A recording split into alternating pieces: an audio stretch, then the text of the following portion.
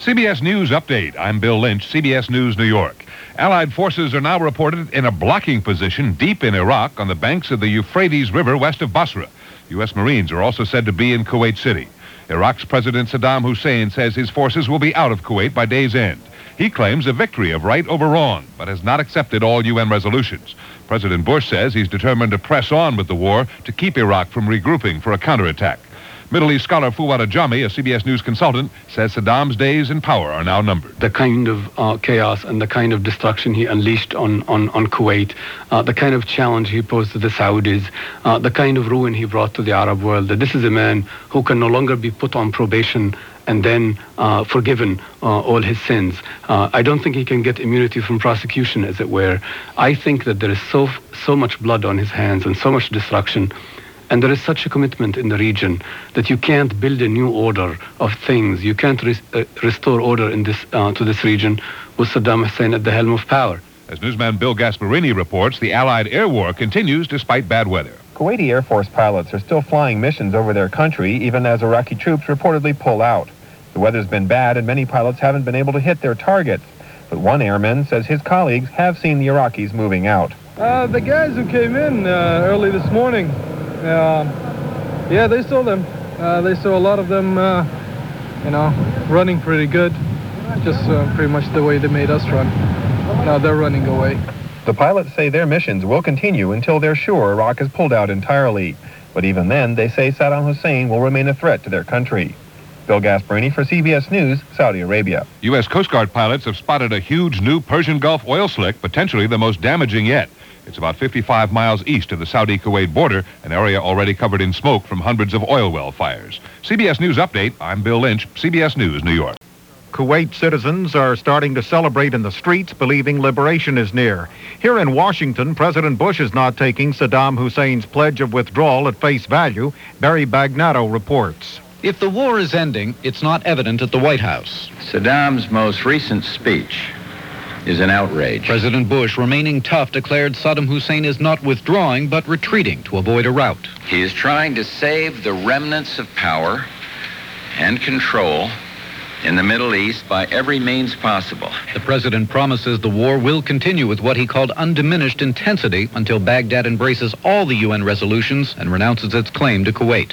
Barry Bagnato, CBS News, Washington. The president is getting bipartisan support on Capitol Hill. House Speaker Tom Foley. Saddam Hussein will be presiding over countries whose infrastructure is destroyed, whose military capacity is in ruins, whose capacity to wage offensive war is over. It is largely over now. And perhaps the most severe treatment of Saddam Hussein might be to ask him to explain to his own people what the policies were that brought them to this ruinous part and condition. And Marine Brigadier General Richard Neal says, make no mistake about it, the war is not over, and he vows to fight on the land, sea, and in the air until directed to do otherwise. Kuwait City will be liberated, says General Neal. CBS Radio Update, I'm Wes Vernon. CBS News Update, I'm Frank Sedapani. With Iraq's army in a full-scale retreat from Kuwait, Allied forces are attempting to tighten the noose on Republican Guard elements hunkered down along the Iraqi border. Captain Eric Salmonson was part of the force that went after Republican Guard tanks. We got up there about sunup, and sure enough, there's tanks all over. U.S. and other Allied forces arrived in Kuwait City several hours ago. The capital has not been liberated yet, and one major tank battle is still going on to the west of the city. But along the coast, reporter Bob McEwen found no Iraqi resistance. He was greeted by jubilant, flag-waving Kuwaitis, some of whom told stories of Iraqi atrocities. Widespread destruction was evident. It's obviously a dark city now. There is no electricity here. There is no water. The hotels have been burned.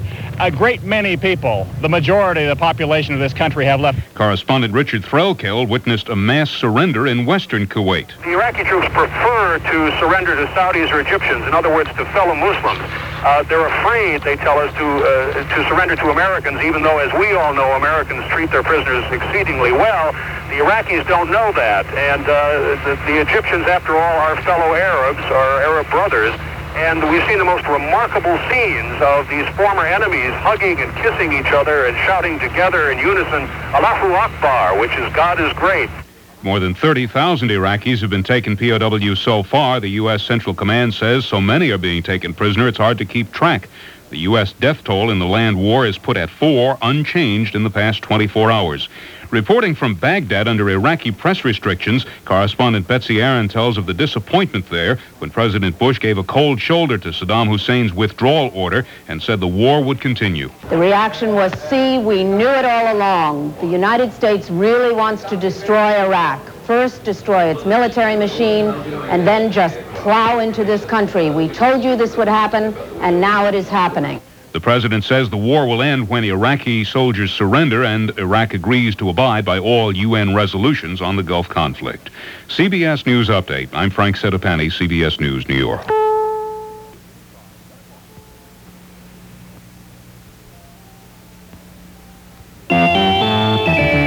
CBS News, I'm Dick Reeves. Iraq's president says his forces are withdrawing from Kuwait and should be out today. President Bush accused him of trying to claim victory in the midst of a rout and declared the war will go on. Kuwait's information ministry claims Kuwait City, the capital, is free. CBS News tells of a jubilant welcome for arriving Allied forces. The U.S. military says some Iraqis are fleeing, others remain. Fighting continues.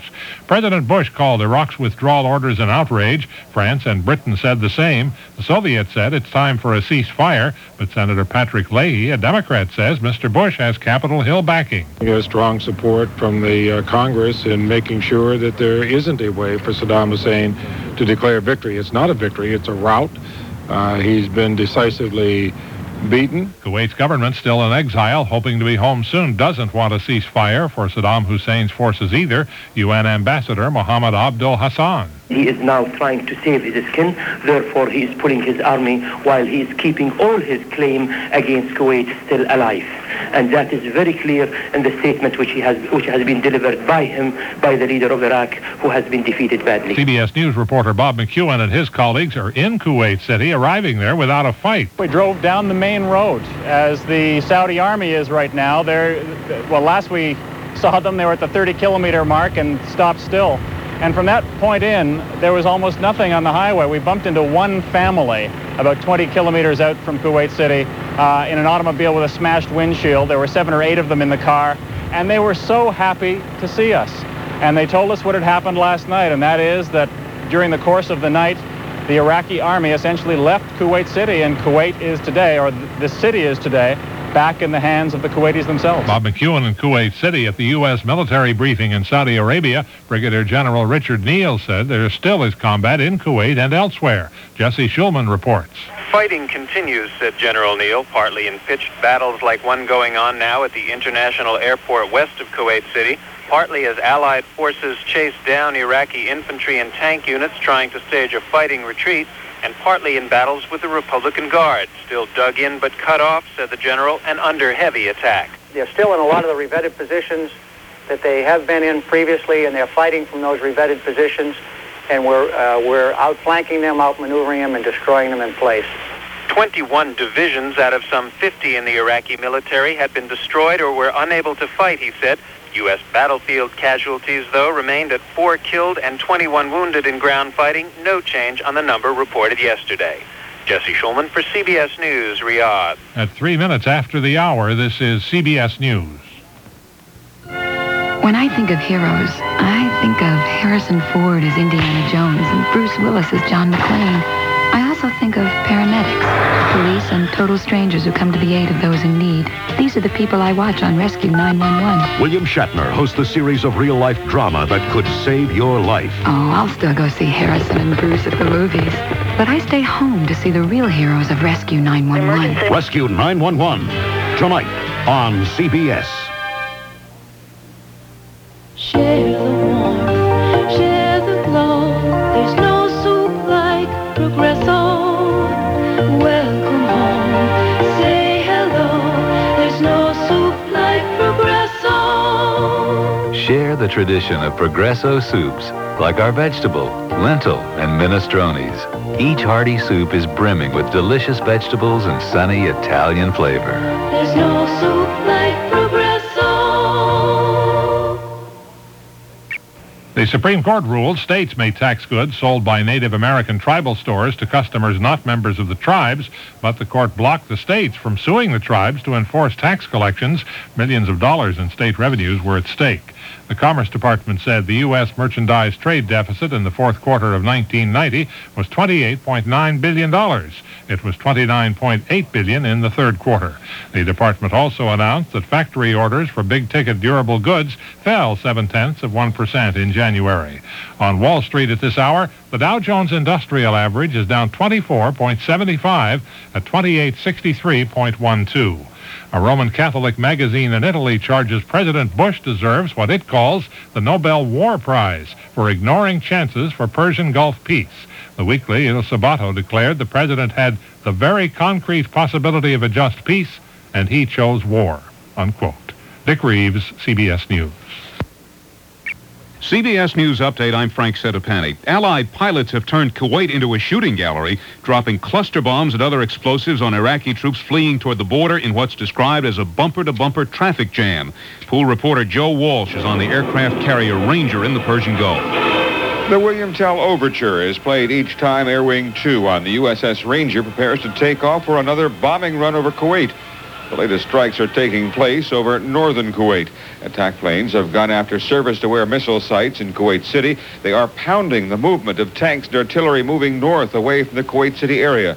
Because of poor weather, radar-guided bombs are being used to hit many of the pre-selected targets. That dispatch was cleared by U.S. military censors. The White House and U.S. military officials in the Gulf say the Iraqi retreat from Kuwait is not the withdrawal Saddam Hussein promised earlier today, but a desperate run for their lives. President Bush says Saddam Hussein isn't interested in withdrawing, just saving some remnant of power and control. At a U.S. military briefing, a Central Command spokesman said the Iraqi army is collapsing. Jesse Shulman has more on that. General Neal said the Allies had cut the battlefield into separate pieces, cutting Iraqi units off from each other. For example, the Allies are believed to control the key crossroads troops retreating from Kuwait City would have to pass to get back to Iraq. He said the Allies were now systematically chasing down and destroying units trying to fight their way out. Other units, especially the Republican Guard in southern Iraq itself, were still dug in, but Neal said Allied forces have swept in behind the Guard and were, as he put it, destroying them in place. Pentagon officials say advance elements of the Allied force have reached the Euphrates River in southern Iraq to cut off the Republican Guard and blunt the retreat from Kuwait. U.S. and other Allied troops reached Kuwait City today to find relatively little resistance. They were greeted by jubilant Kuwaitis, but the Central Command says the liberation is not complete. Some Iraqis continue to fight, and one big tank battle was reported at the Kuwait City airport. Correspondent Mitchell Krause has the latest from the United Nations, where Iraq's friends still hope to get a political settlement. Frank, Cuba has just circulated a draft resolution calling on Iraq to comply with its decision to fully and unconditionally withdraw its forces from Kuwait, and it says that the process should be completed within blank number of days. They didn't fill it in, and they might even fill in the number of hours. But there's no sign that this will actually be discussed or voted on by the Council. President Bush says the war will end when Iraq puts down its arms and agrees to abide by all UN resolutions on Kuwait. CBS News Update, I'm Frank Sedapani, CBS News, New York.